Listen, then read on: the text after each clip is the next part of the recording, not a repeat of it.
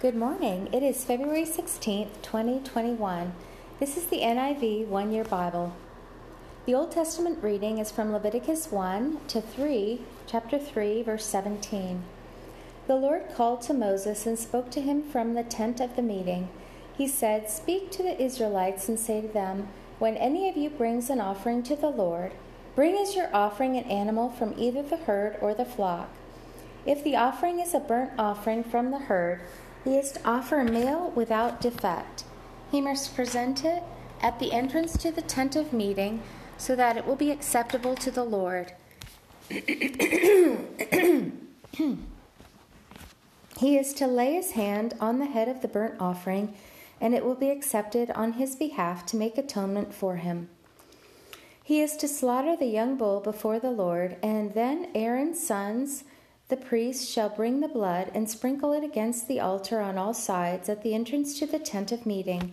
He is to skin the burnt offering and cut it into pieces. The sons of Aaron the priest are to put fire on the altar and arrange wood on the fire. Then Aaron's sons, the priests, shall arrange the pieces, including the head and the fat, on the burning wood that is on the altar. He is to wash the inner parts and the legs with water, and the priest is to burn all of it on the altar. It is a burnt offering, an offering made by fire, an aroma pleasing to the Lord. If the offering is a burnt offering from the flock, from either the sheep or the goats, he is to offer a male without defect. He is to slaughter it at the north side of the altar before the Lord, and Aaron's sons, the priests, shall sprinkle its blood against the altar on all sides. He is to cut it into pieces, and the priest shall arrange them, including the head and the fat, on the burning wood that is on the altar. He is to wash the inner parts and the legs with water, and the priest is to bring all of it and burn it on the altar. It is a burnt offering, an offering made by fire, an aroma pleasing to the Lord. If the offering to the Lord is a burnt offering of birds, he is to offer a dove or a young pigeon. The priest shall bring it to the altar, wring off the head, and burn it on the altar. Its blood shall be drained out on the side of the altar. He is to remove the crop with its contents and throw it to the east side of the altar, where the ashes are. He shall tear it open by the wings, not severing it completely, and then the priest shall burn it on the wood that is on the fire on the altar. It is a burnt offering, an offering made by fire, an aroma pleasing to the Lord. When someone brings a grain offering to the Lord, his offering is to be of fine flour. He is to pour oil on it, put incense on it, and take it to Aaron's sons, the priests. The priest shall take a handful of the fine flour and oil, together with all the incense, and burn this as a memorial portion on the altar, an offering made by fire, an aroma pleasing to the Lord. The rest of the grain offering belongs to Aaron and his sons. It is a most holy part of the offerings made to the Lord by fire. If you bring a grain offering baked in an oven, it is to consist of fine flour, cakes made without yeast and mixed with oil, or wafers made without yeast and spread with oil. If your grain offering is prepared on a griddle, it is to be made of fine flour mixed with oil and without yeast. Crumble it and pour oil on it. It is a grain offering. If your grain offering is cooked in a pan, it is to be made of fine flour and oil. Bring the grain offering made of these things to the Lord. Present it to the priest, who shall take it to the altar. He shall take out the memorial portion from the grain offering and burn it on the altar as an offering made by fire, an aroma pleasing to the Lord. The rest of the grain offering belongs to Aaron and his sons. It is a most holy part of the offerings made to the Lord by fire. Every grain offering you bring to the Lord must be made without yeast, for you are not to burn any yeast or honey in an offering made to the Lord by fire. You may bring them to the Lord as an offering of the first fruits, but they are not to be offered on the altar as a pleasing aroma. Season all your grain offerings with salt. Do not leave the salt of the covenant your God out of your grain offerings. Add salt to all your offerings.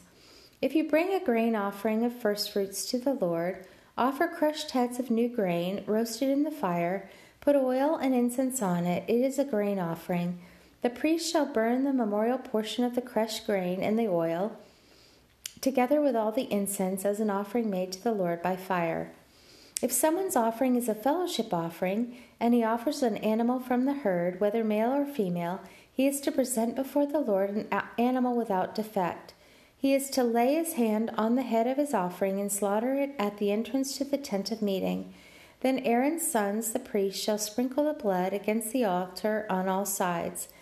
From the fellowship offering he is to bring a sacrifice made to the Lord by fire, all the fat that covers the inner parts or is connected to them, both kidneys with the fat on them near the loins, and the covering of the liver, which he will remove with the kidneys. Then Aaron's sons are to burn it on the altar on top of the burnt offering that is on the burning wood as an offering made by fire, an aroma pleasing to the Lord. If he offers an animal from the flock as a fellowship offering to the Lord, he is to offer a male or female without defect. If he offers a lamb, he is to present it before the Lord. He is to lay his hand on the head of his offering and slaughter it in front of the tent of meeting. Then Aaron's son shall sprinkle its blood against the altar on all sides. From the fellowship offering he is to bring a sacrifice made to the Lord by fire. Its fat, the entire fat tail cut off close to the backbone, all the fat that covers the inner parts or is connected to them, both kidneys with the fat on them near the loins, and the covering of the liver, which he will remove with the kidneys. The priest shall burn them on the altar as food, an offering made to the Lord by fire.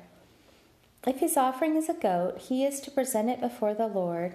He is to lay his hand on its head and slaughter it in front of the tent of meeting. Then Aaron's sons shall sprinkle its blood against the altar on all sides.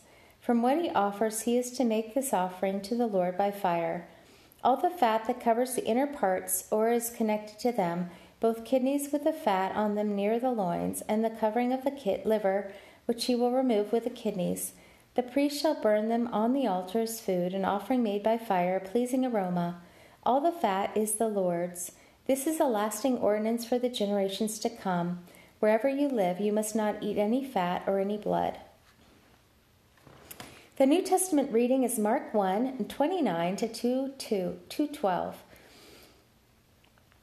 As soon as they left the synagogue, they went with James and John to the home of Simon and Andrew.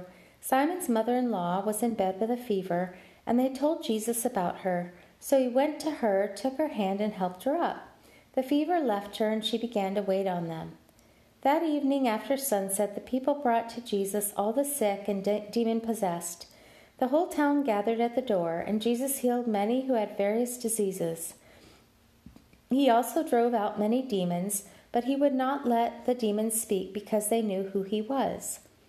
Very early in the morning, while it was still dark, Jesus got up, left the house, and went off to a solitary place where he prayed. Simon and his companions went to look for him, and when they found him, they exclaimed, "Everyone is looking for you."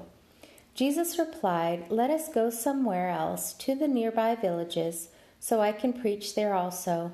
That is why I have come." So he traveled throughout Galilee, preaching in their synagogues and driving out demons. A man with leprosy came to him and begged him on his knees, "If you are willing, you can make me clean." Filled with compassion, Jesus reached out his hand and touched the man. "I am willing," he said, "be clean." Immediately the leprosy left him and he was cured. Jesus sent him away at once with a strong warning. "See that you don't tell this to anyone, but go show yourself to the priest and offer the sacrifices that Moses commanded for your cleansing, as a testimony to them." Instead, he went out and began to talk freely, spreading the news. As a result, Jesus could no longer enter a town openly, but stayed outside in lonely places. Yet the people still came to him from everywhere. A few days later, when Jesus again entered Capernaum, the people heard that he had come home.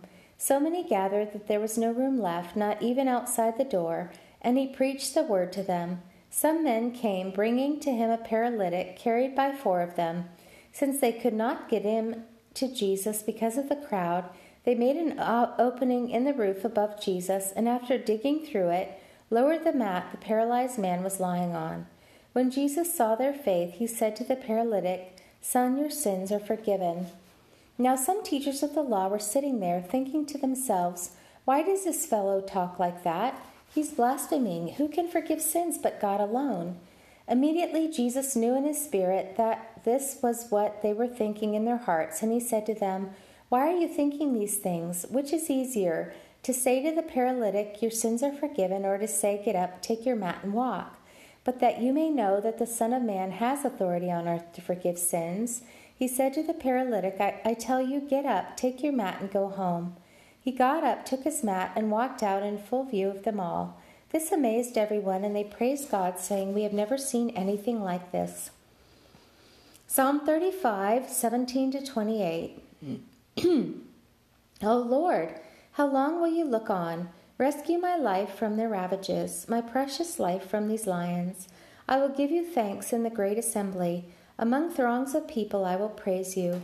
Let not those who gloat over me, who are my enemies without cause, let not those who hate me without reason maliciously wink the eye.